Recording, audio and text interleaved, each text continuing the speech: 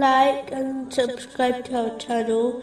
Leave your questions and feedback in the comments section. Enjoy the video. Continuing with the last podcast, which was discussing the aspects of piety indicated in chapter 5, verse 93. They now fear Allah and believe and do righteous deeds, and then fear Allah and believe, and then fear Allah and do good, and Allah loves the doers of good. It is important for each Muslim to control their behavior and not object, through actions or words, to the choice of Allah, the Exalted. If a Muslim persists on this behavior, they will move from patience to the level of contentment. This is when one prefers the choice of Allah, the Exalted, to their choice and desires, and therefore does not wish for things to change. Whereas, a patient person will desire things to change, and even supplicates for it, but they will not complain with the decree of Allah, the Exalted. Both are excellent, and earn great reward, but contentment is a higher level, and a superior sign of servanthood.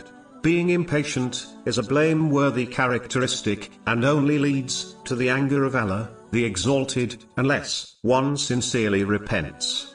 Being impatient with the choice of Allah, the Exalted, is worse than the person who takes some bitter medicine which cures them, yet becomes angry with the doctor who prescribed it to them.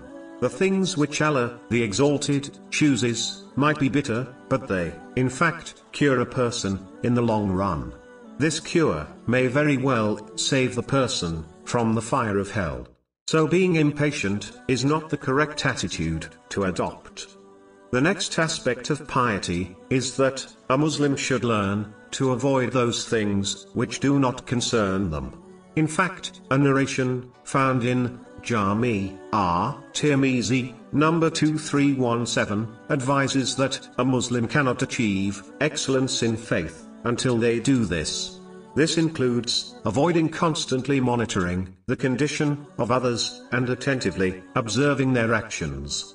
This only leads to grief for the one who observes heedlessness from others, and can lead to other blameworthy traits, such as jealousy or ingratitude to Allah, the Exalted, after observing the worldly blessings of others. This of course does not include interacting with people according to the teachings of Islam, such as greeting others with the Islamic greeting of peace.